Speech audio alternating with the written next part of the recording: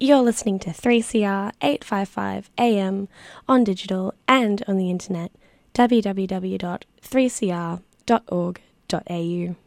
3CR would like to acknowledge that we broadcast on the stolen lands of the Wurundjeri and Boonwurrung people of the Kulin Nation, who are the traditional owners and custodians of this land upon which we live and work.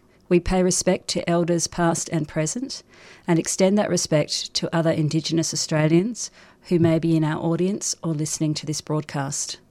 We acknowledge the continued resilience of First Nations peoples in the face of ongoing colonisation and settlement, and that sovereignty was never ceded and a treaty never signed.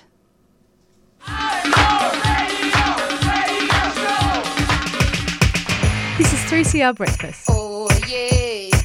Alternative news, analysis and current affairs. Monday to Friday, 7am till 8:30am. Only double. Clap your hands.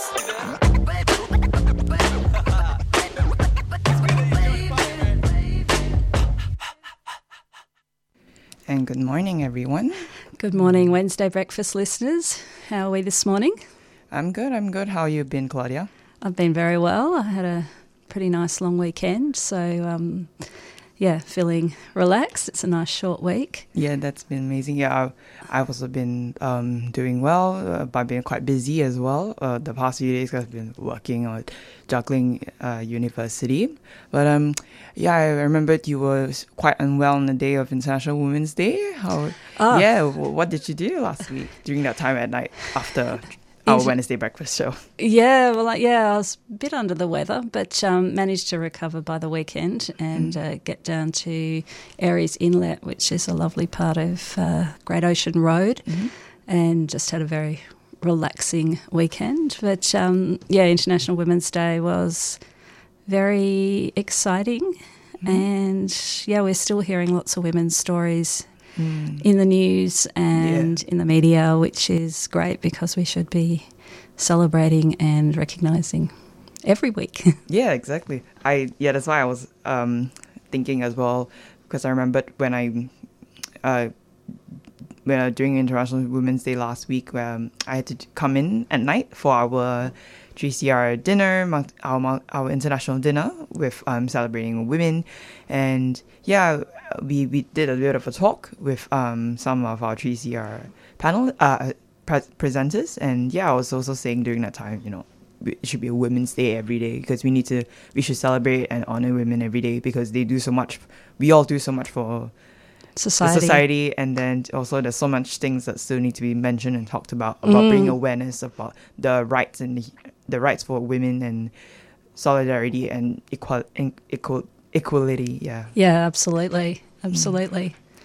Now, one of the things we haven't had much time for the last couple of weeks is music. So we're going to actually start off with a song this morning, and then we'll come back and have a bit of a rundown about what we'll be talking about on Wednesday breakfast. Yeah. So sounds a bit more of like a very sad song for a start, but hopefully this is actually quite upbeat, I guess that's the word. Yeah. This is River of Tears by Kev Carmody.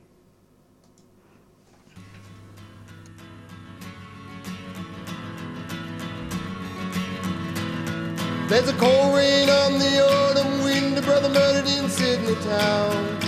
Mark for brother and a supposed eagle covering his home, they gunned him down. We say, oh, oh, oh, oh, oh, gunned him down. Sad rivers of tears, 200 years in the river of fear, gunned him down. They took him out at point blank range in his home with his small young son. Shot him dead in his marble bed with a pump action 12-gauge shotgun. Fatherless child, grieving wife, a black fugitive on the run. On the run, 2 centuries from oppression's loaded guns. We say, oh, oh, oh, oh, oh. Gunned him down. Sad rivers of tears, 200 years in the river of fear. Gunned him down. Terrorists dressed in uniform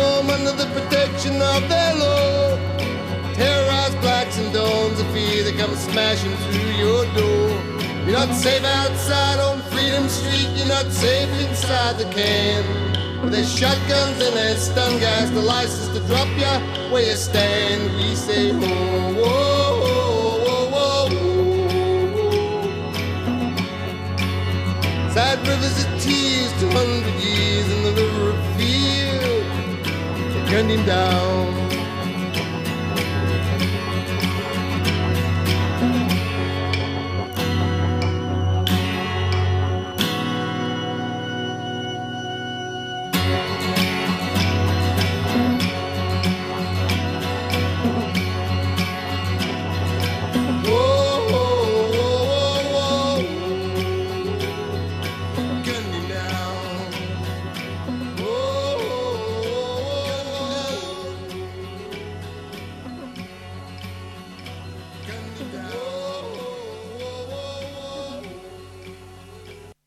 That was River of Tears by Kev Carmody.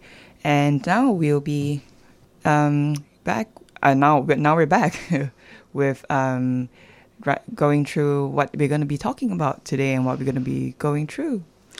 So what have we got first up, Grace? Yeah. So first up for me, I'm bringing you a special from one of our 3CR shows, Out of the Pan.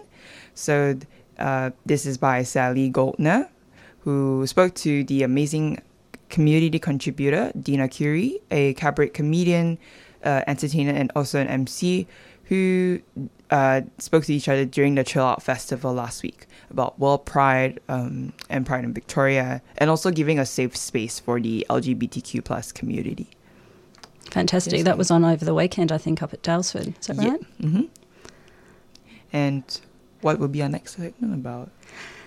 And then we're going to be hearing from Jathan Sadowski, who's a senior research fellow in the Emerging Technologies Research Lab at Monash University. And he's going to be talking about generative AI platforms. So a little bit of a digital technology discussion for this morning. We haven't talked about AI for a while here. But yeah, very happening subject. And then at 10 to 8, we'll be speaking with author, historian, environmentalist, lawyer Kate Aughty.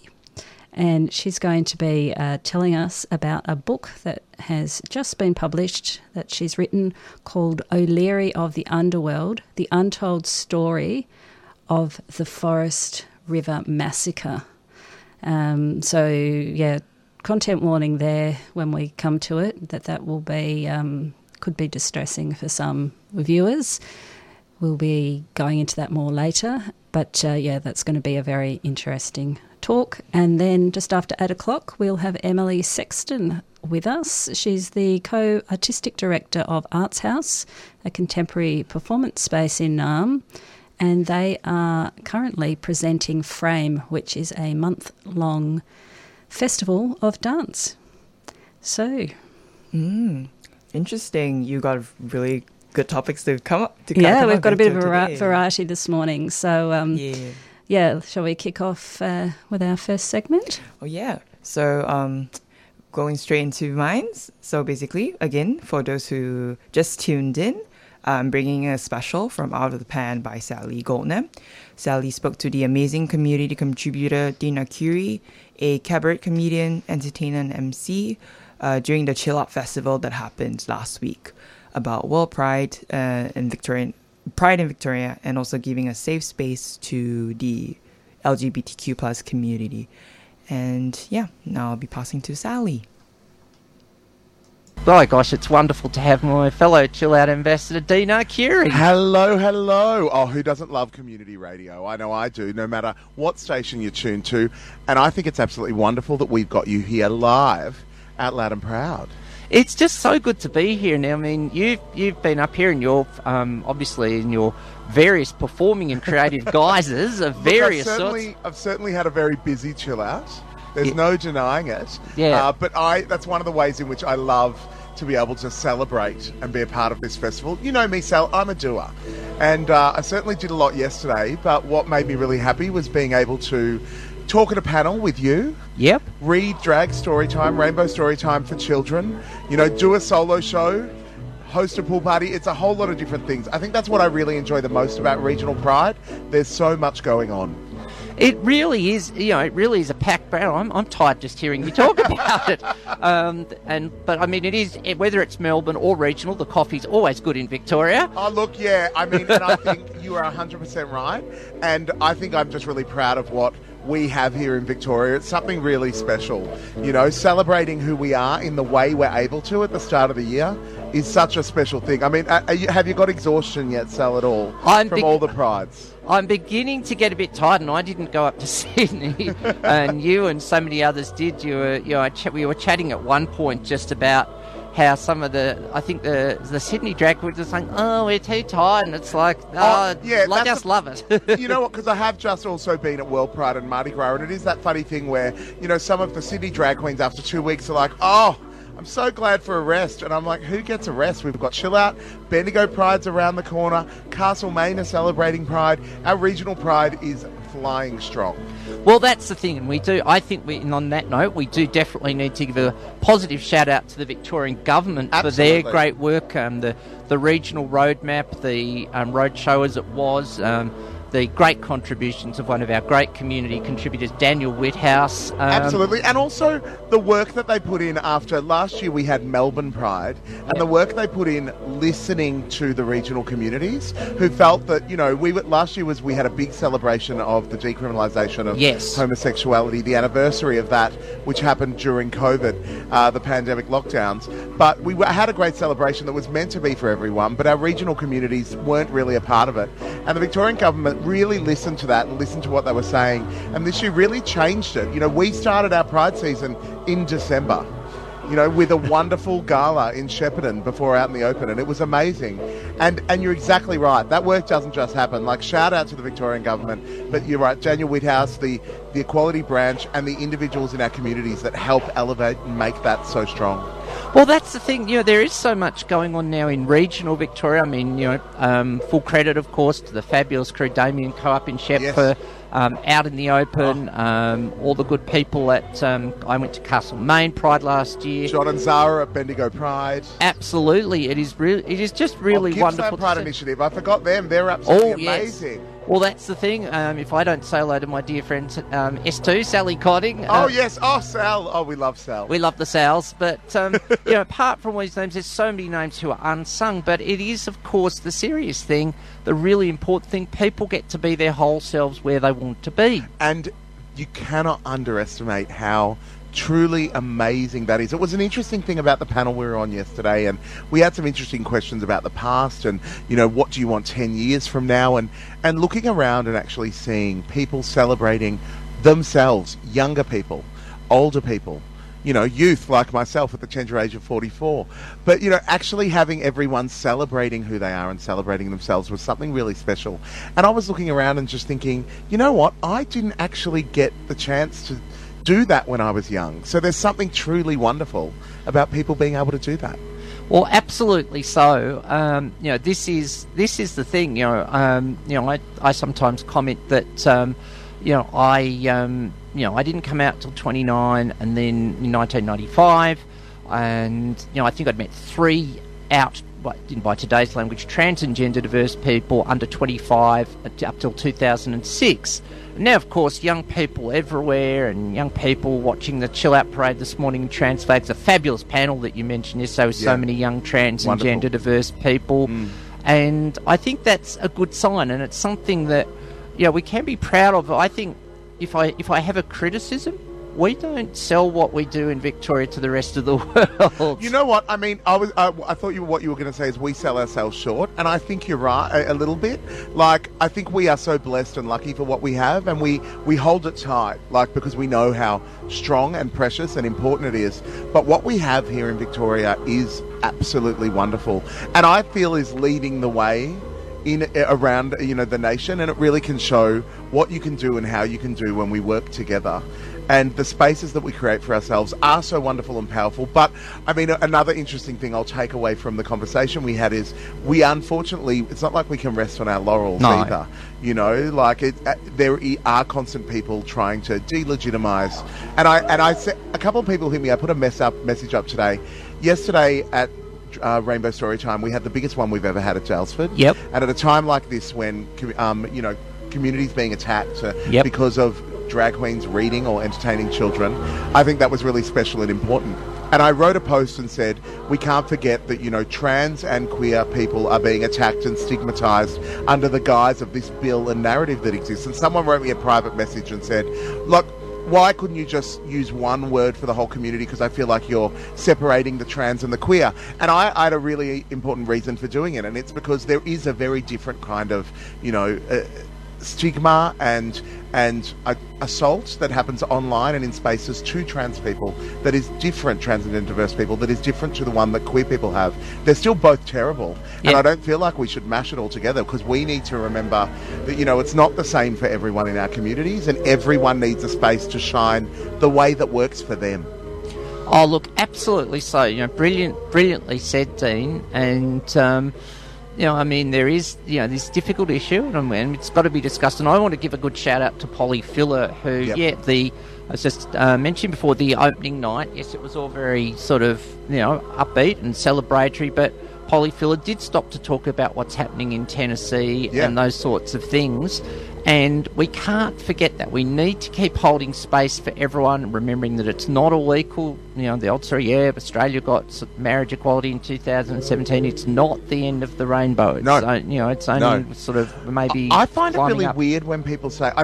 it's been 5 years and people still bring up marriage equality. And the thing that I think is interesting is I keep reminding people, because of the way in which that silly plebiscite was put forward, our trans and gender diverse communities were absolutely thrown under the bus. So I kind of like to make sure every time, not that you were I know you know this very well, Sal, but every time people mention it, I like to go, let's just remember what happened then. The only way that something like that could happen was for more stigma and victimisation and abuse to happen to our trans and gender diverse communities.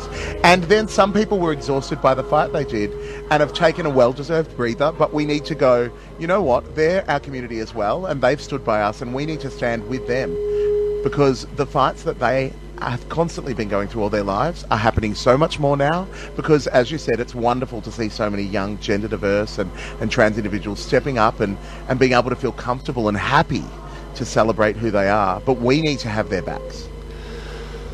I'll just take a breath. Sorry. No, seriously, I'm genuinely moved. Thank you for that allyship, because we need that. We need to remember that, a lot of issues got sort of put behind a bottleneck, so to speak, to get marriage equality, and sort of like, the bottleneck shouldn't be there anymore, but why haven't we progressed further? Yeah. So I really personally will say, as an advocate, blah, blah, blah, blah, blah, so much appreciate what you've just said. I'll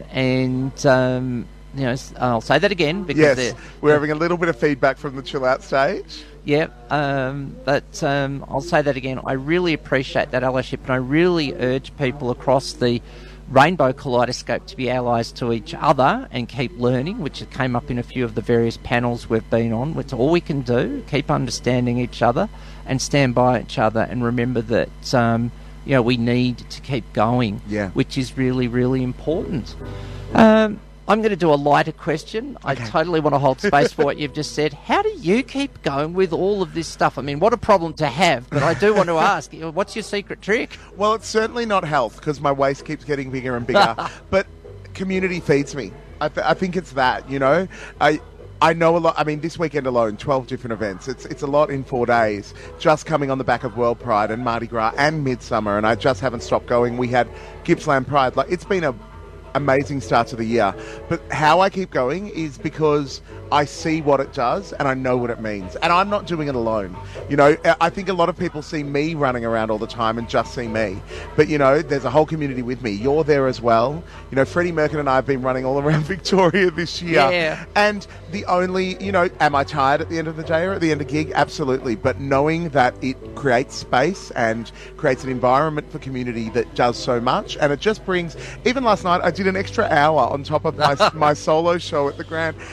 And I just, because I went, look, if you want to go, you can go, but I'm enjoying myself. And, you know, we're here till 9 anyway, so I just kept going. And they loved it. But because it feeds me, you know, it feeds me, and my performing feeds me, my community feeds me, and that's how I keep on going, because I see what it does and I see the joy it brings.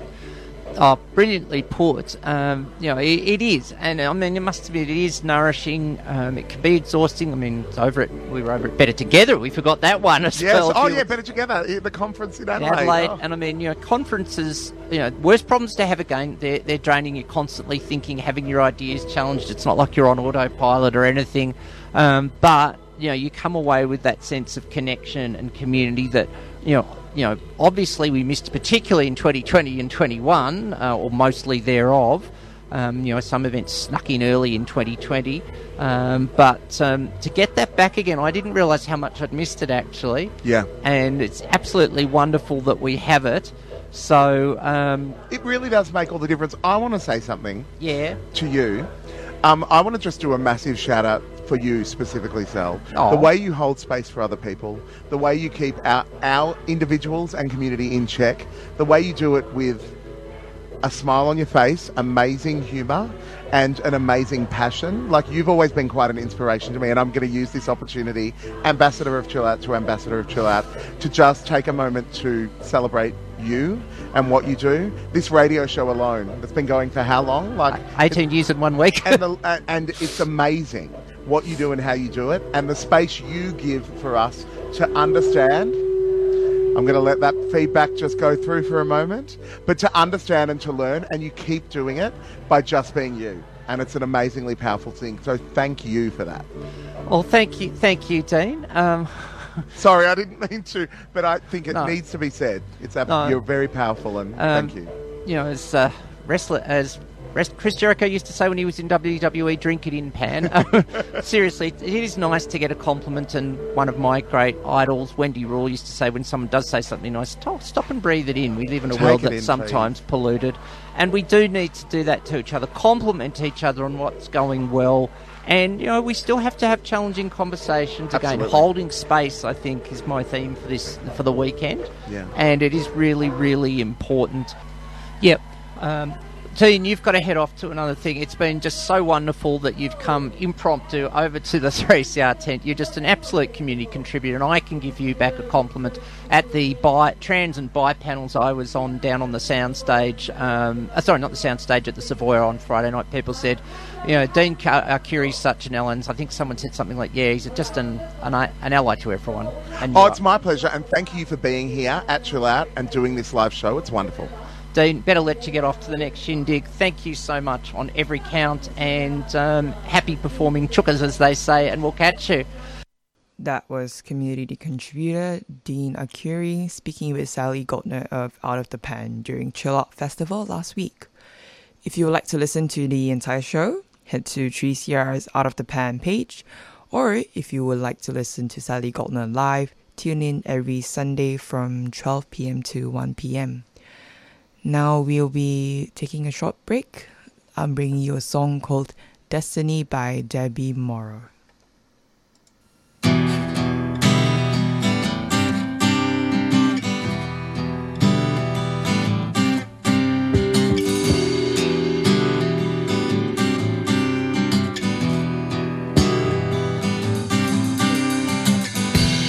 As I drift slowly towards some headroom,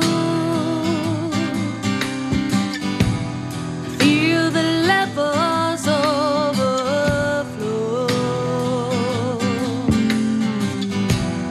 And I stare past the window in my bedroom.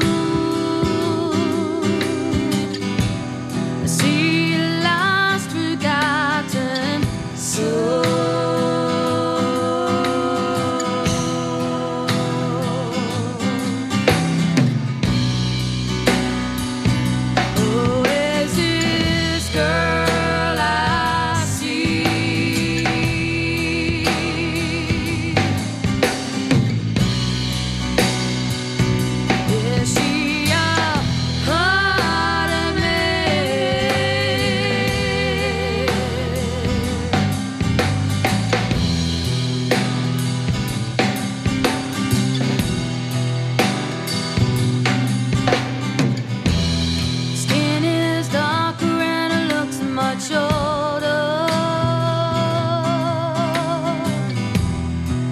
She's so gentle, so kind.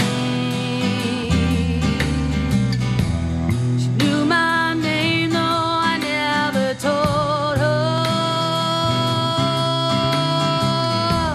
She's like my spirit through my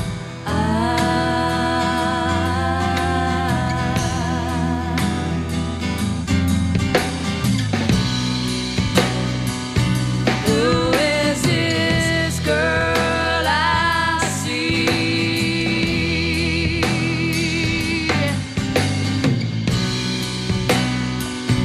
The very image I've made.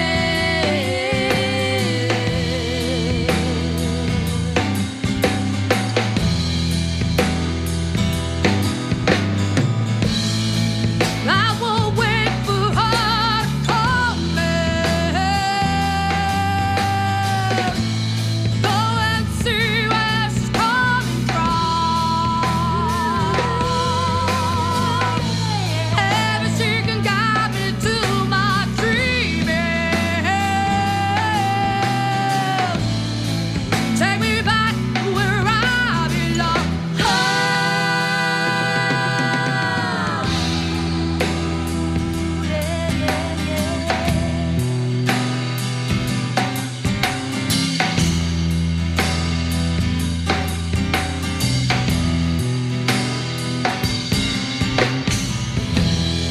Always known you were her first words.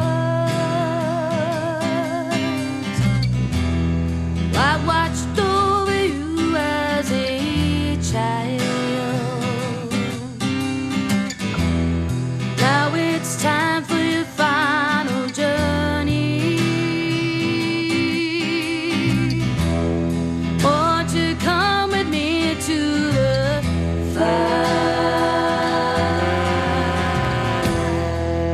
So as we sat and we watched the flame grow,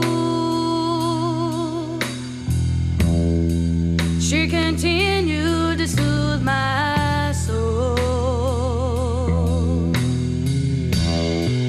And she told me about my dreaming. She's the past that the future told.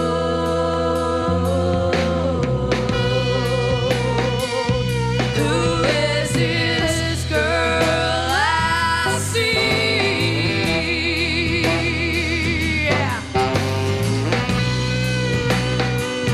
She's my destiny.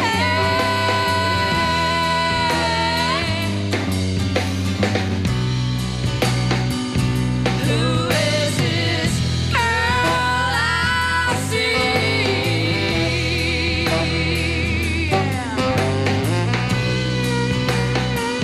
She's my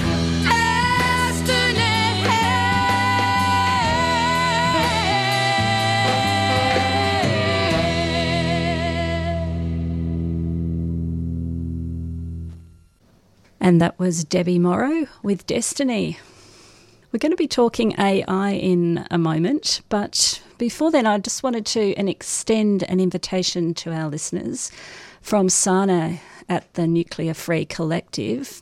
The group is holding an in-person action meeting at Friends of the Earth this evening, 15th of March, and she's inviting anyone who is interested in what's going on in the nuclear space, which is a lot at the moment, to come along between 6 and 8 p.m. at Friends of the Earth, 312 Smith Street, Collingwood. So the meeting is going to focus on painting a banner for the group's solidarity trip to Adelaide next week, where they will attend the annual general meeting of the Australian Nuclear Free Alliance. They'll also be visiting the proposed National Nuclear Waste Dump site and be chatting to locals to get their take on what is going on in the area. So Sana welcomes our listeners and says this is a great way to contribute and show some active solidarity.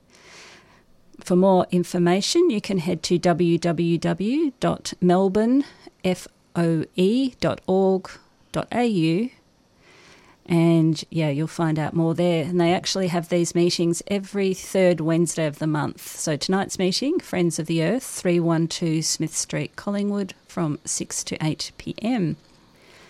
And while we're on the subject of nuclear power, I'd like to pay tribute to a great Japanese author, Kenzaburo Oe, whose death at the age of 88 was announced yesterday in Japan. Oe was one of Japan's most acclaimed writers and the winner of the 1994 Nobel Prize for Literature.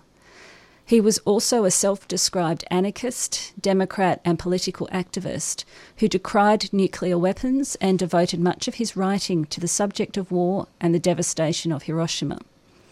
Oe campaigned for peace and anti-nuclear causes, particularly after the 2011 meltdown of the Fukushima nuclear plant. And in 2013, he organised an anti-nuclear rally in Tokyo. And in 2015, joined thousands to protest moves by the then Prime Minister Abe to let Japanese troops fight abroad. Oe outwardly criticised Japan's decision to restart nuclear reactors in the wake of the Fukushima disaster and is reported as saying Japan has a sacred duty to renounce nuclear power in the same way it renounced war under its constitution. So media around the world are paying tributes to the writer, and yeah, I thought it was timely to pause on that this morning. Particularly as we have these AUKUS purchase of the submarines and much debate in the nuclear and anti-nuclear space at the moment. Yeah. He'll be really greatly missed, especially because he's been such a great author to so many of us book lovers out there. Yeah, he's written some wonderful books in addition to writing about war and political matters. He also wrote a very tender, beautiful novel called A Personal Matter, which is about, it was a fictionalised account of a father who has a disabled child, and he himself has a child that had a brain damage. So, it was a very personal story for him. Yeah. So we're going to move on now to the subject of artificial intelligence. What can you tell us, Grace? Yeah. So now we'll be hearing from Jalen Sadowski, who is a senior research fellow in the Emerging Technologies Research Lab at Monash University.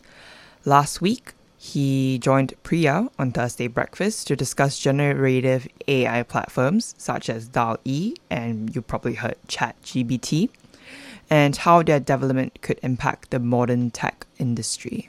This is Jaden Sadowski with Priya from Thursday Breakfast.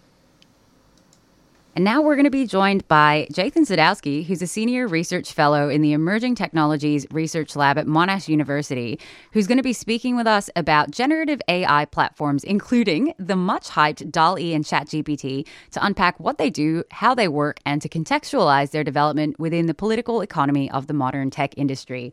Jathan, thanks so much for joining us. Thanks for having me, Priya. Yeah, I really appreciated your analysis of this thus far, so I'm excited to have a chat about it on air. Maybe we can start off with a bit of a primer on generative AI. So I know our listeners will probably have heard of systems like DALL-E and ChatGPT, both of which have been developed by the company OpenAI. But what are we talking about in general when we use the term generative AI? Can you tell us how these systems are trained and how they work? Yeah, absolutely. And as I go about and do that, I think it's really important to realize that this term generative AI is pretty new. And DALL-E and ChatGPT just kind of seemingly came out of nowhere last November or so. So it's interesting that we're all already talking about this and trying to understand a huge tech hype, huge trend that is just a few months old. And so with all that said, I think it really speaks to the power of these systems at creating a lot of that hype and a lot of attention. But to bring it back a little bit, what DALL-E and ChatGPT is they're essentially AI systems. Generative AI is taking in a bunch of information, a bunch of data. So DALL-E does images, ChatGPT does text, and these systems just consume a huge amount, essentially an internet's worth amount of data about images, paintings, art, or in terms of ChatGPT, any text that's ever been posted on the internet, and it consumes all of that, and then it uses it to create outputs based on prompts that people give it. So, you can tell DALL-E to give you a painting in the style of Rembrandt of a robot, and it will do something like that. Or you can tell ChatGPT to write you a song about Australia in the style of the Beatles, and it will do that, right? And so that's one thing that makes these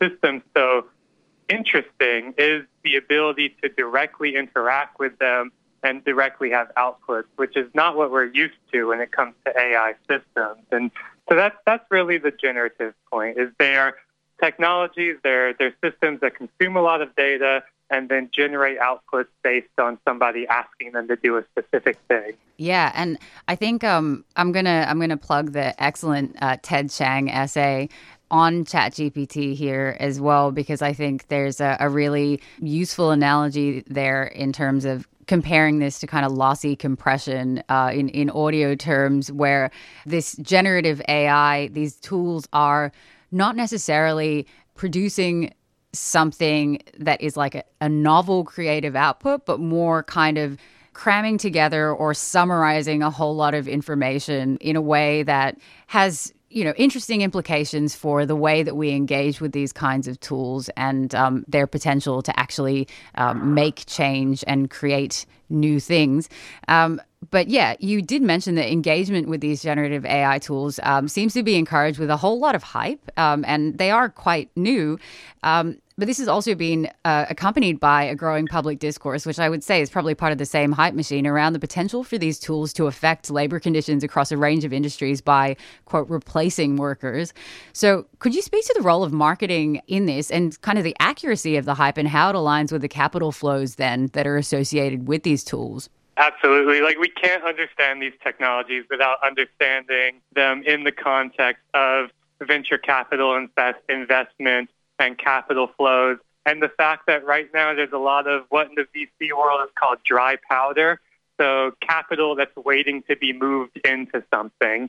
And there's a reason why generative AI has come out of nowhere as well and been accompanied by a lot of hype about all of the things it's going to do, all of the disruptions it's going to cause, all of the wonders it's going to bring to our lives. It happened to come right at the tail end of the crypto crash and the evaporation of Web3, right? Mm-hmm. So this idea that cryptocurrencies, blockchains, Web3, the next phase of the internet or whatever that we heard about so much over the last 2 years, suddenly that all crashed, it collapsed, it evaporated, and there were a lot of people, or a lot of venture capitalists and a lot of technology companies with a whole lot of money ready to invest it into the metaverse or in the cryptocurrency, and now that opportunity is not there. And so generative AI has kind of taken the place as the next new hype machine that's attracting all of this investment.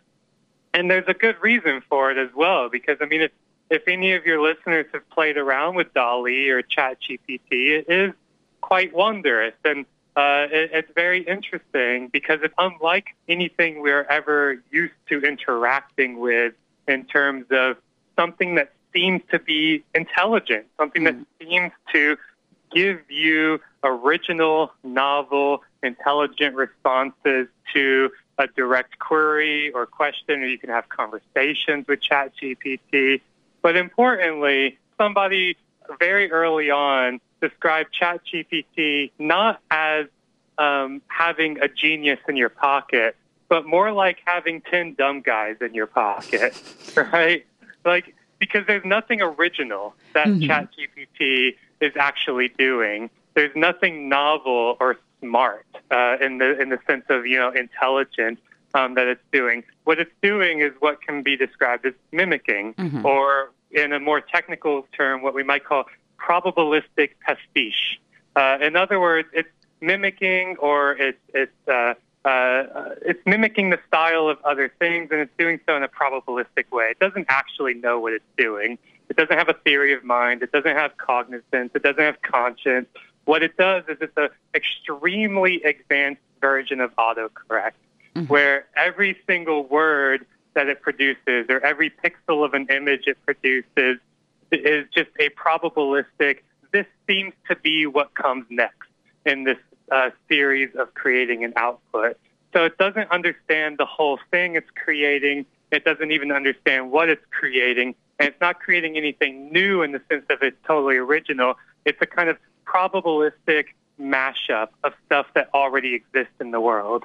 Yeah, I think that's a great description of it as well, because it kind of also looks at these correlations and brings things together, which then allows, for really weird products, for example, out of DALL-E, which are novel and are really interesting to engage with. But I know that a lot of your work also focuses really on, what happens in the back end of these things and what are the material relations that make these things possible. And I know that you've drawn attention to the fact that the most concerning labor issues, not thinking about things like, how will this replace copywriters or creative people in the creative industries, but rather looking at the realm of data labor for these AI systems. So could you explain what you mean by this? For sure. These AI systems don't come out of nowhere either. They require an immense amount of labor, not just in creating the technology, coding the system, but more so and importantly, creating and cleaning the data required to train these systems. And there's a massive global industry, tens of billions of dollar global industry that is focused on exactly providing the labor pool to create and clean data that can then be fed into training AI systems exactly like ChatGPT or DALL-E, or now any number of these other models and AI systems that are being created. And this labor is often very invisible. Consumers don't even really know about it, and the companies that use it don't acknowledge it, because if you pull the curtain back behind the Wizard of Oz and see that it's actually just a bunch of workers. And in the case of ChatGPT, they were contracting with a company in Kenya that was paying workers $2 an hour to do this kind of data training. And importantly, this is not just sitting around and doing like data entry work. In the case of ChatGPT, they were training a system to create the guardrails to prevent, in other words, the AI from spewing violent, racist, homophobic, sexist, any other kind of awful kind of outputs, because it's trained on the internet, which means it's trained on an entire large corpus of racist, violent, sexist, etc. Data. And so you've got people who are, doing the really hard manual work of filtering out that data and training the AI how to not use that kind of data in its outputs, but use other kinds of data. And so this is a really necessary labor industry for the creation of these technologies that seem magical, but largely because all of the underpaid labor that goes into them is invisible. Yeah, I mean, I think that really echoes maybe not the like a bunch of dumb guys comment, but really it is just like there's a bunch of guys actually at the back end that are making it possible for you to engage with this in a particular way that is not violent and harmful.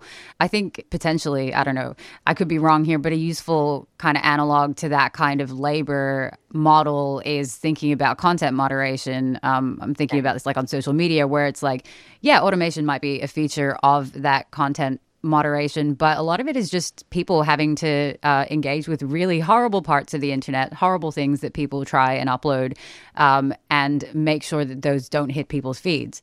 Yeah, no, there's it's the same industry. So you're right to draw that analogy, because it is the same exact industry and it's the same exact kind of job. And there's a lot of research and data showing that, or evidence showing that people working in content moderation, as well as working and training these AI systems, are quite traumatized by the work they do, because they are having to engage with the the darkest parts of the internet to, protect consumers from not ever experiencing that. So, truly awful things like seeing beheading, child pornography, these kinds of things that are posted on social media or that just exist on the internet, and then filtering that out, cleaning it from the data that then goes into the consumer-facing application.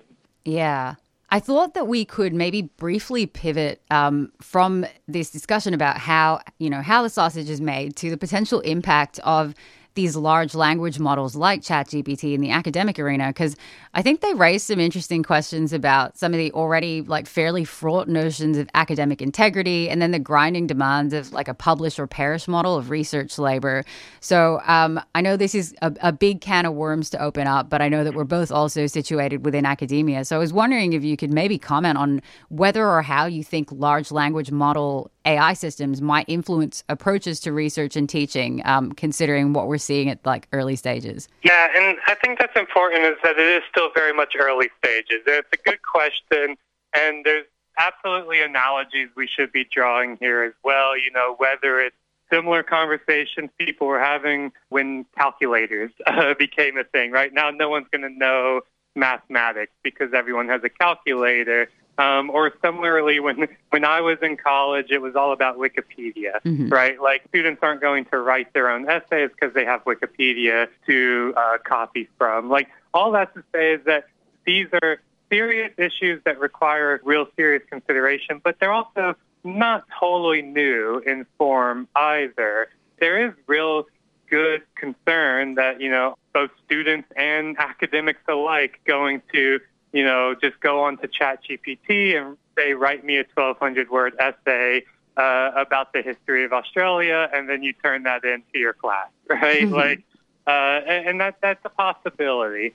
However, I think for me, some universities are going to the extent of making formal rules in terms of banning the use of generative AI in assignments unless it's otherwise part of the assignment.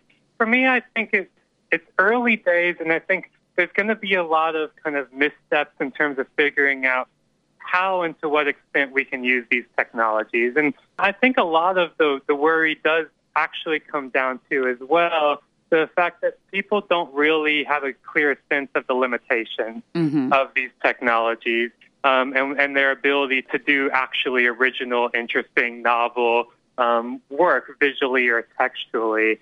I think once we get more interaction with these things that, again, are really, really quite new. And I saw a stat that OpenAI, has already reached 100 million active users. It's become the fastest growing consumer application in the history of the world. Wow. But what that tells me is that there's a lot of people experimenting with it, a lot of people interacting with it, but it's also still really new. And I think people will very quickly start discovering the real limitations of these things. And also, I think we will honestly just get used to reading AI-generated text in the way that right now it seems human-like because we've never encountered anything like it. But give it a couple years of this stuff being much more common in our everyday life in terms of reading news articles that have been generated by AI or reading student essays that have been generated by AI. And I think we'll be surprised at how quickly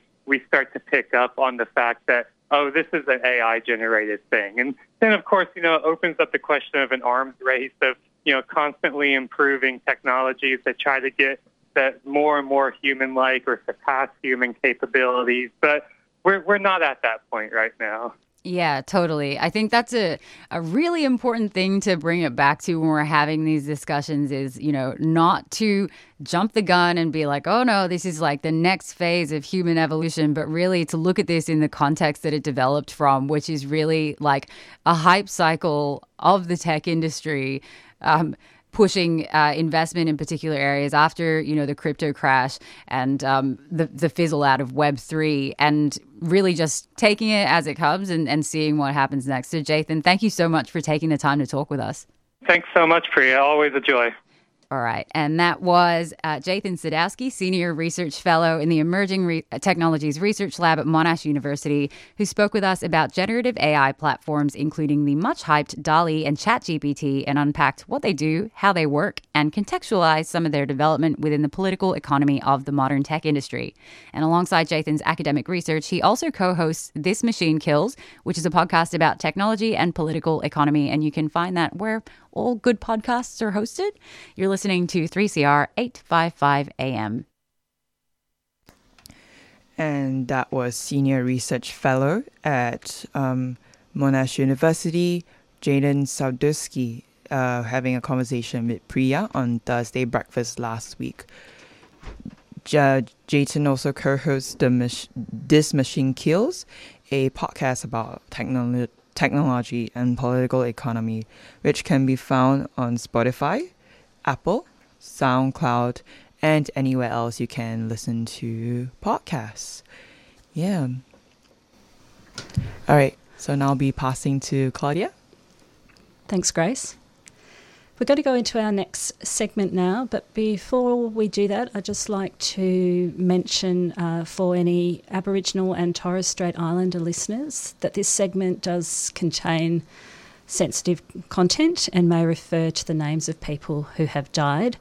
If this may be distressing for you, you might wish to tune out for the next 15 minutes. Our next guest is a woman who describes herself as a barrister, historian, environmentalist, active community member in regional Victoria, and an author. She currently is a Vice-Chancellor's Fellow at the University of Melbourne, Chair of Victoria's Environment Protection Authority, and a steering group member of the Women's Climate Congress, as well as a number of other roles. But she's not here to talk to us about any of that. Our guest, Kate Aughty, has just written a book called O'Leary of the Underworld, The Untold Story of the Forrest River Massacre, which reveals the shameful story of the murder of at least 20 Aboriginal people in the Kimberley region of Western Australia in 1926. She joins us now to tell us about the book, why she wrote it, and the important messages it holds for Australians today. Good morning, Kate. Hi, Claudia. Thank you so much for joining us this morning. Now, I've been a little bit misleading in my introduction because I left out your background in the area of Aboriginal justice. Can you tell us about the work you've done in this area and the influences that have brought you to explore the Forrest River massacre? Yeah, okay. I'm getting a bit of echo, but I think you're probably not. My background is that as a magistrate, I was the inaugural magistrate when we set up the Koori Courts here in Shepparton, and that was in the early 2000s. That followed on from some work that I'd done with Pat Dodson and others in the Royal Commission into Aboriginal Deaths in Custody, and also working in my very first job as a lawyer with the Victorian Aboriginal Legal Service. And after I was involved in setting up the Koori Court with Aboriginal people up here in northeast Victoria, because I live and work on Taungurung country now, I went to Kalgoorlie where we set up a community court as well, again in consultation with Aboriginal people. And Kalgoorlie and Norseman ran those courts for a couple of years until I came back here, and the court was in fact discontinued under the authority of the then Western Australian Attorney General Christian Porter, as I recall it. And writing this book came from a number of those areas in my background. I'd quite early on in my arts honours degree first looked at the Royal Commission into the 1926 killings, and I'd then sort of gone on to work and do the things that we all do, which is get on with trying to make a living and look after yourself. And I came back to it after I'd finished in the Royal Commission with Pat, and then I also came back to it in COVID, actually. So while we were locked down in COVID, I went back to my computer and thought it was time that I sat down and put this actually into a form where it might be published, and Black Ink was good enough to take it on for me. The title of the book, O'Leary of the Underworld, The Untold Story of the Forrest River Massacre, suggests to the reader there are two versions of the event, the one that made it into the original record and the untold one that you share. Can you tell us what the untold story is, and how does it deviate from the accounts of others? There's two versions at least. There's the Royal Commission and there's my unpacking of O'Leary. I chose O'Leary because he's, in my view, a pivotal character in what happened in 1926. He had come back from the war, gone up to the Kimberley and was part of what was described as the soldier settlement pastoral involvement, and he had a pastoral station, a small holding. He gave evidence in the Royal Commission, and there was some question then about whether in fact O'Leary was who he said he was.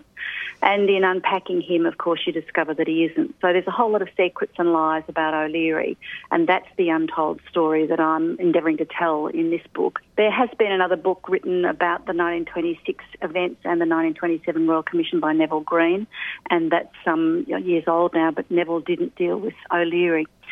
O'Leary's a fascinating character because not only was he in the Kimberley in 1926 engaged in misconduct, but after it all finished, he went off to Tennant Creek, where he went back to what in fact would have been his major way of making a living, which was mining. And he hooked up with people around Tennant Creek and around the Granites and around Coniston. And it's very evident that he was an associate of Constable Murray, who was one of the people involved in the 1928 Coniston massacres. So he's a person who's gone from one place to the other in circumstances that really aren't very clear. He's a person who we really don't know very much about until we say, all right, who is he? And in fact, pardon my voice, O'Leary's family story comes to us through his war service records, where one of his sisters, Vera, was looking for him and gave the family name as Coffee. So that's how you discover who O'Leary was. His family story is fascinating. He came from Victoria, actually, and his grandfather was a person who was transported to Tasmania for armed robbery. His father was a police officer around Bendigo who got himself into trouble for gambling, drinking, and people alleged that he was engaged in selective prosecutions. His mother was a woman who, when her husband died, went to Kalgoorlie, taking O'Leary and some of her children with her at that time. And she was a person who was a publican and was a bit of a card sharp and was probably a very strong woman and a little bit on the offside of what we might have described as legitimate. So O'Leary's got an extraordinarily interesting background, and he brings all of that to the Royal Commission. He's one of 6 police and civilians who gave evidence in the 1927 Royal Commission, and the Royal Commissioner said of him and the others, well, certainly of O'Leary, that he obviously lied to him. He said of the others that they lied as well.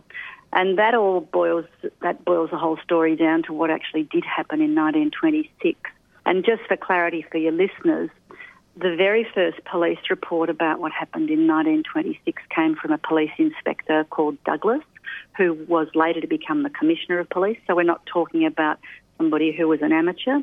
And in fact, in relation to Douglas's very first report, he was confident when he was taken around some of the sites where the police had been, that 4 men were killed, that then 3 women were killed, and then that 9 other people were killed. And they're the sites that police inspector was taken to, and he reported that back at the very earliest opportunity in his very earliest police report.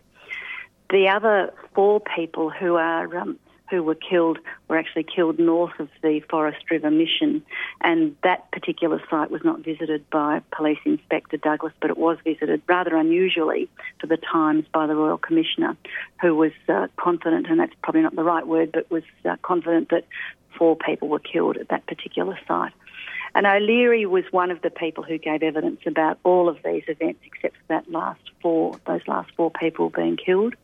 And it struck me when I started to unpack his story that he was a very challenging, confident braggart, a liar, as the Commissioner said he was, and that his subsequent history only made that more obvious. And that's the untold story that I'm telling in this book. Thank you. Much of your book is spent forensically examining the statements made in the Royal Commission. Why was it so important for you to set the record straight, and were there any objections to you doing this work in the community? I didn't take objections from the community about the work, but I've made sure the book's gone back to the community up there, and I asked Pat Dodson to read it after I finished it. It is important to do this book not just to tell the story about what I say occurred in 1926-27 and subsequently, but because I think that we won't be able to launch what we need to do about treaty and other things unless we're really clear about truth-telling in our country. And I live, as I said, in northeast Victoria. This is a part of the world where we know that at least one incident involving Aboriginal people occurred subsequent to some whites being killed by Aboriginal people. It's a place where the very earliest occupation by whites with large flocks of sheep came through this country over to the west, and over to the west around the Campaspe and around that area. It's clear that there were a number of Aboriginal people killed by the squatters who came through with their flocks. So that goes back a long way, but it's a story that's been hidden. And it's time that it wasn't. And to unhide it, we have to do the work to unpack what is essentially a record that's very difficult to strip back. And O'Leary's was more difficult than most simply because of the fact that he had secreted who he was, and that meant that you didn't know who you were really dealing with. And that's notwithstanding that there was a 1927 Royal Commission into the 1926 matters. So my point, I suppose, is that here in the northeast we just recently had a Yes Picnic. We called it a Yes Picnic because we wanted to support the voice in the Constitution, and we got something like 200 to 300 people along to that picnic here in Euroa. And we did that because we think that a mature country understands its history, recognises its history, knows that truth-telling is going to be difficult and troubling, and that books like mine are part of the journey. And that's the journey we've got to take to get to where we need to go with treaty and truth-telling. So it's part of a broader story, and it's not just about what, and I use that word just advisedly, but it's not just about what happened in 1926 and 27. You asked me too about unpacking or examining the actual testimony itself. And I've done that because I think that sometimes we take for granted that the record itself is, the obvious record itself is what we might describe as the truth. Now, the Royal Commissioner found that 11 people had been, he was confident 11 people had been killed.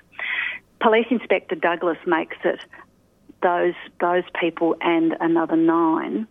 And that particular evidence about those 9 was not something that was extruded in the Royal Commission text as I think it should have been. And I think that there are things we should do about unpacking things like the text of a Royal Commission, for instance, or a trial, or any of these ways in which Aboriginal people come to be exposed to justice, and also non-Aboriginal people, I might add. And we need to unpack those to actually come to what I would describe as a greater understanding of what really happened. And if you go and have a look at the Max Stewart matter in South Australia some time ago, you'll find exactly that happening. There was a case where a man was found guilty of a murder.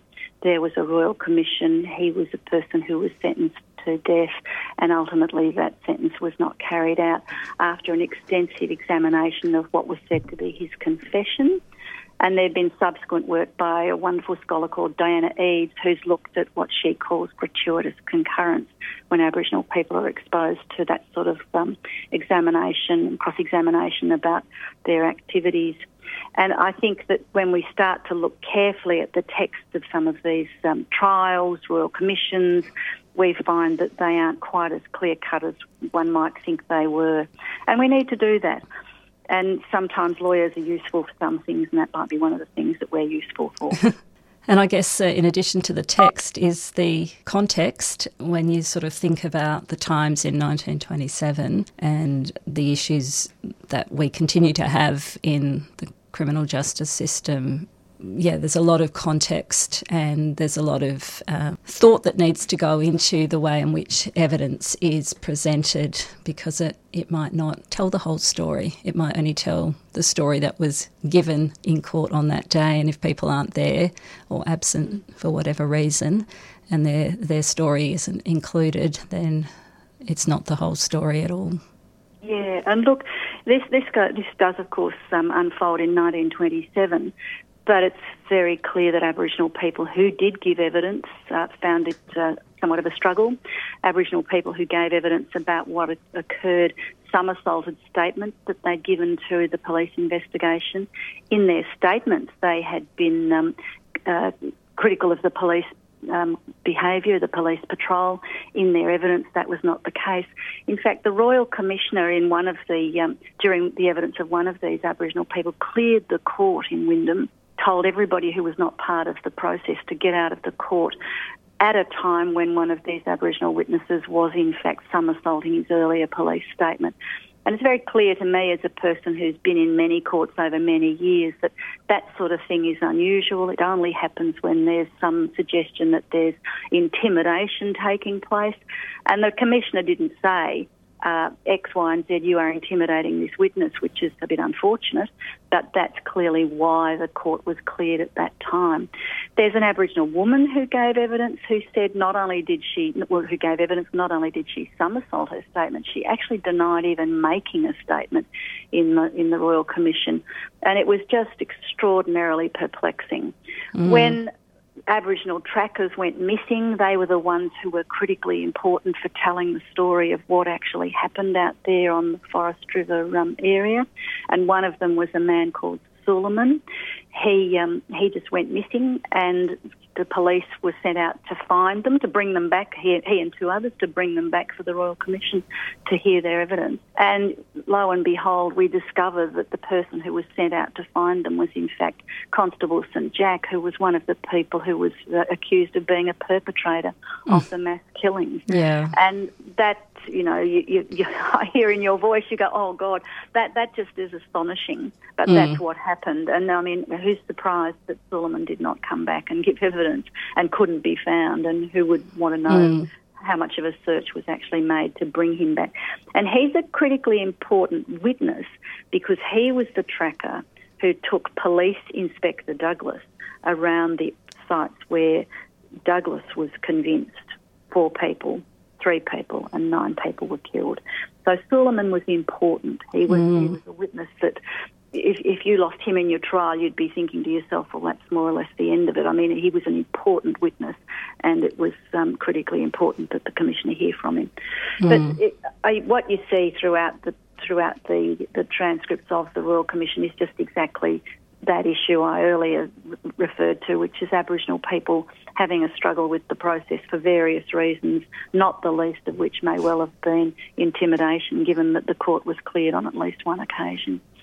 The other thing about this is that when you start to unpack it from the point of view of a lawyer, you pick up on things that people might not necessarily know if they don't know the protocols of running a case, for instance.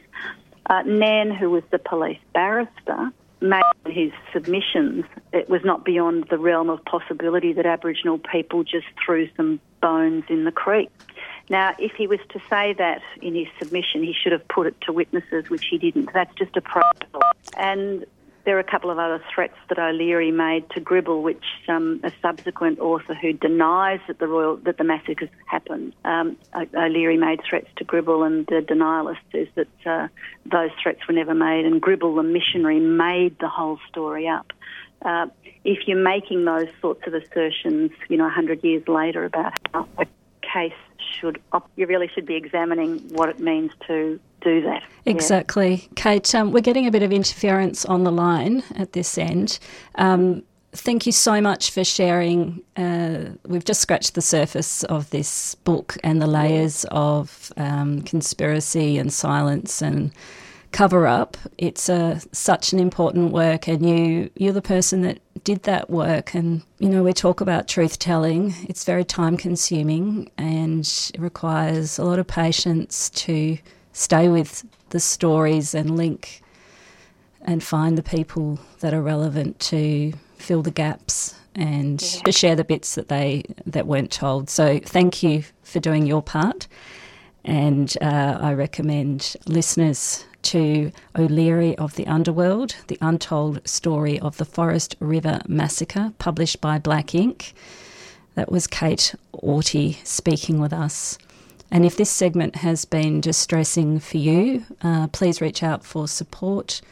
Lifeline 131114, or Aboriginal and Torres Strait Islanders can call 13 Yarn 139276.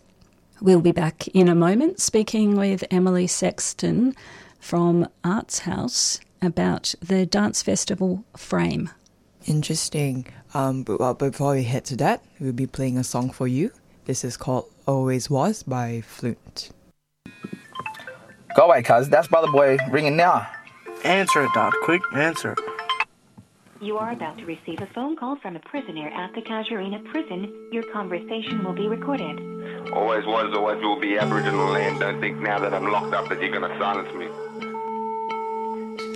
People got opinions, but they don't want to help. So they just put it on their statuses and think of themselves. Well, I'ma let my heart pour and I tell it how it is. I'ma do it for my people, I'ma do it for my kids. I don't want them going through the same thing that I did. I just want their future to be brighter and be a freedom fighter. And all my people to be equal when we light the fire. And sit around black and white and not be divided. United we stand, divided we fall. Until Black Lives Matter, don't you ever say all. 400 deaths in custody and not one conviction. They try to say sorry, but that shit's not gonna fix it. The thing that needs fixing is this fucked up system. We're jumping up and down, but there's no one there to listen. If no one's gonna listen, then we'll take it to the streets. Always was, always will be. Always was, always will be. Always was, always will be. Always was, always will be. Aboriginal land. Always was, always will be. Always was, always will be. Always was, always will be. Aboriginal land. Still oppressed to the fullest extent. This is just the most cruelest intent. If you choose to express or vent, you're met with hostility, a bullet to the head, blah, and that's death. Cease to exist, left deep in the ditch. This is evil as shit, but people are sick of these evilest pricks playing politics with our life. We are the kings and the queens of our country. You can't tell me that my mama didn't love me. They still stealing kids. DCP, man, it's real as shit. They're so fucking conditioned that it feels legit. They take away tradition and they fill it with religious shit that tricks the kids to think it's legit. I'm just saying they got all our people praying while our ancestors laying in a ditch. Always was, always will be. Always was, always will be. Always was, always will be. Aboriginal land. Always was, always will be. Always was, always will be. Always was, always will be. Aboriginal land. Always will be, will be. Always was, will be. Always will be, will be. Always was, will be. Aboriginal land. That was Always Was by Flute. Yeah, and now I'll be passing to Claudia. Thanks, Grace. And if you've just tuned in, you're listening to 3CR Wednesday Breakfast with myself, Claudia, and Grace here in the studio. Our next guest is Emily Sexton, co-artistic director of Arts House, a contemporary performance space in the city of Melbourne. Throughout March, Arts House is presenting a dance festival called Frame, which promises to expand the notions of relation, intimacy, identity, spirituality, and vulnerability. One reviewer describes it as a heady mix of energy and ideas. We welcome Emily to tell us more about the festival program and what makes it different to other dance offerings. Welcome, Emily. Hi, Claudia. Nice to hear from you, Grace. Thanks for having me on. Thanks for joining us. Congratulations on launching this event. Can you tell us how the idea for this dance festival arose and what you're trying to do that is different to other things? Yeah, well, it comes off the back of 10 years of a festival called Dance Massive that people might have heard of. And then we took the pandemic time to really chat with about 500 people across the dance community from all parts of Melbourne and Victoria, to sort of think about what do we need now, and what does dance need now, what does the community need now. And what we arrived at was a new festival called Frame.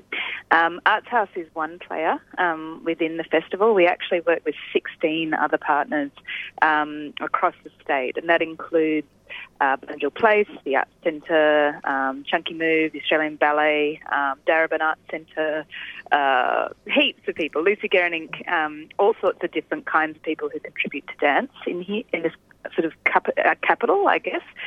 And it's been really exciting. It's a collectively organised festival, and I think a lot of people these days, a contemporary way of thinking about culture is that everyone's part of the conversation, and I think the festival reflects that. And it's been stimulating to share space with other people, hear from all sorts of different views, not kind of rely on the singular artistic vision of one kind of tastemaker, I guess, but actually make it much more porous and much more, I guess, lots of opportunities for people to be dancing as much as to present, extremely high-end, exceptional dance.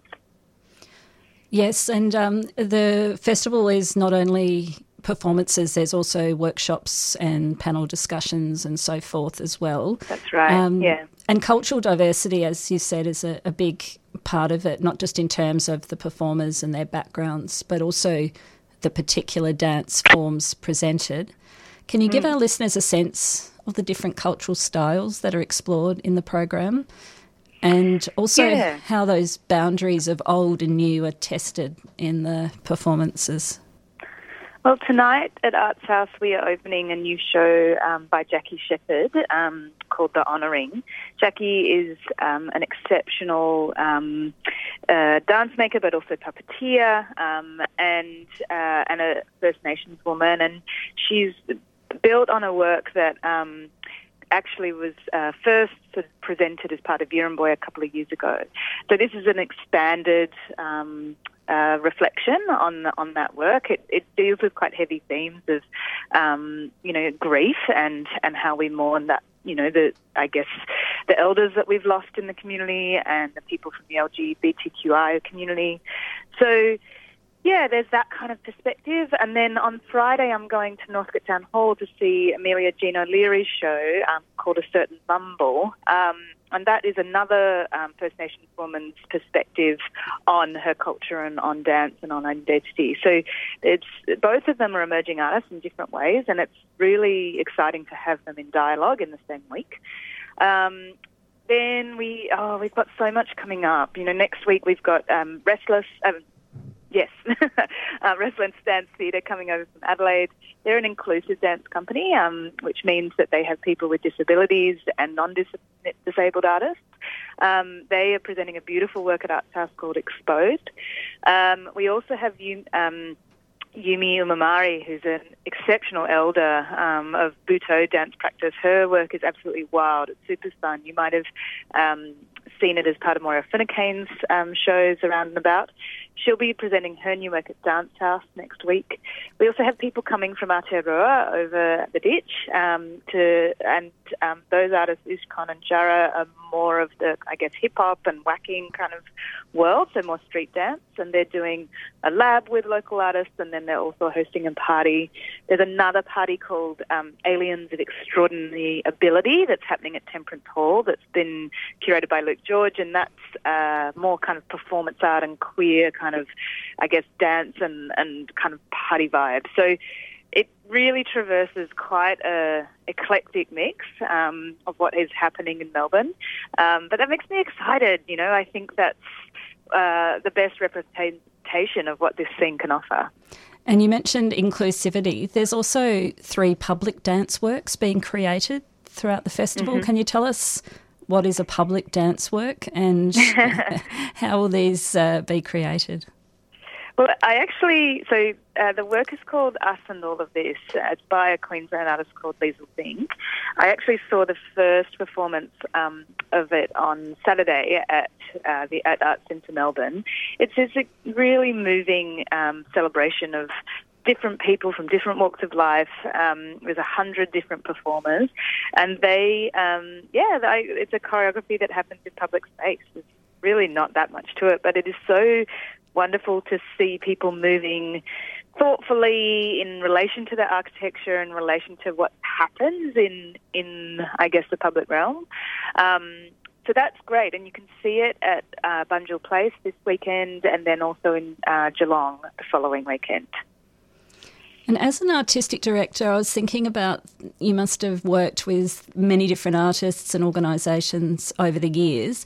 I wonder what you've observed in relation to the creative teams and artists that are involved in this festival, given the breadth and the depth of talent and the different experiences and methodologies that they're using. I just was interested to know whether there's particular things that that you've noticed and their attitudes and approaches to the subjects and the other artists.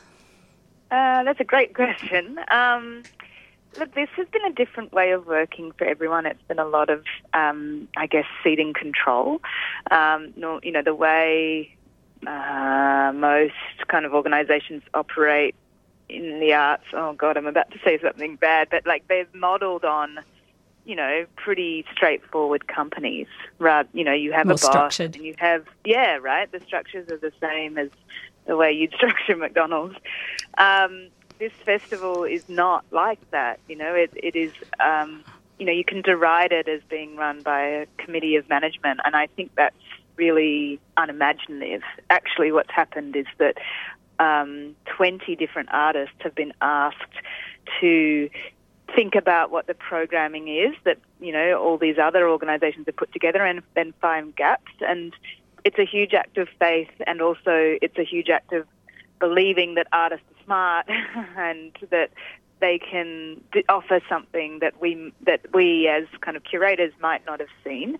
So it is, to me, a very inspiring community-based way of celebrating an art form, but also celebrating each other in a kind of city that's been through something quite significant over the last few years, especially dance. I was talking to a dancer the other day who'd done her whole degree in her bedroom, and that stuff breaks my heart. I just think that's so weird and hard for her, and she's doing really well now, but for me, the festival's been a wonderful piece of collaboration, really, in the truest sense of the word. Like each person has had to give up their vision to make space for someone else's vision, and I think that's cool. I think that's really contemporary, and that's what how kind of the more exciting biennales in Documenta or the Sharjah Biennale, like these kinds of really forward-focused festivals make space for lots of different opinions. It's a pretty anti-colonial way of working, and I think, I find that inspiring. And we've got to wrap up in a moment, but I was sort of looking at the program and thinking about the different themes and ideas that are being challenged through the works and the workshops. There's a whole range of ideas being tested, the relationship between the human body and technology. You mentioned grief, healing, queerness, being an outsider. I just wondered how you invite audiences who might not be used to such experimental or challenging material, might not be what they've been used to as a dance follower, if they've been used to going to more conservative programming. What do you say to audiences who might be nervous of stepping out of their comfort zone? We often get asked this question about dance, and I would say, first of all, there's no getting it. There's no secret code. You can experience and enjoy dance just for the view, just for watching it, and enjoying what the exceptional things people can do with their bodies. It can be you can switch your brain off entirely, and that's totally fine. There's just no right way of looking at these things. So, yes, often there's lots of ideas, like you mentioned, but actually sometimes it's also just about allowing yourself to sit and watch something and be moved, and appreciate, the craft, or appreciate what this person has put together, the way the lighting works, the jokes that are there. It doesn't have to be so. I find often it is not so complicated. Actually, it's really just the pleasure of seeing people move and how beautiful and moving that can be. Well, on that note, how can our listeners find out more about the event program and buy tickets to those events that are ticketed? Yeah. There's many free events, but I think you still need to register for some of those. Some of them, yeah. So you framebiennial.com.au. You can buy a frame pass, which gives you discounts to the ticketed shows, or you could come to artshouse.com.au as well and buy tickets for our venue, but at that website. Thank you very much for joining us this morning. Thanks, Claudia. That was Emily Sexton, Co-Artistic Director of Arts House, which is presenting Frame, a biennial of dance on in Naarm until the end of March. So if you're looking for something to do over the next 2 weeks, check that one out. And that brings us to the end of our show. Yeah, it's been quite a full show today as usual. Very busy and packed. We couldn't really take much of a break, but all good. Got a few songs in this time, which is nice. Yeah, this is great that we at least got to bring in 3 songs. Really, really nice songs as well. Yeah, that was really interesting about the dance community. I personally really enjoy dancing, so I'm looking forward to that. Mm-hmm. Yeah, it's a very diverse program, and I think it's got a lot of interesting staging as well, with lights and special effects, and I mean they're all different, but there's lots there. Yeah, and lots of it is free as well. Yeah, and then also the whole thing with your chat with Kate Ottey about the book, that was also very interesting, and I guess when it comes to this, I think it's always quite a sensitive topic to be talked about, but I think it's very important that we mention these kind of things for our listeners to learn about.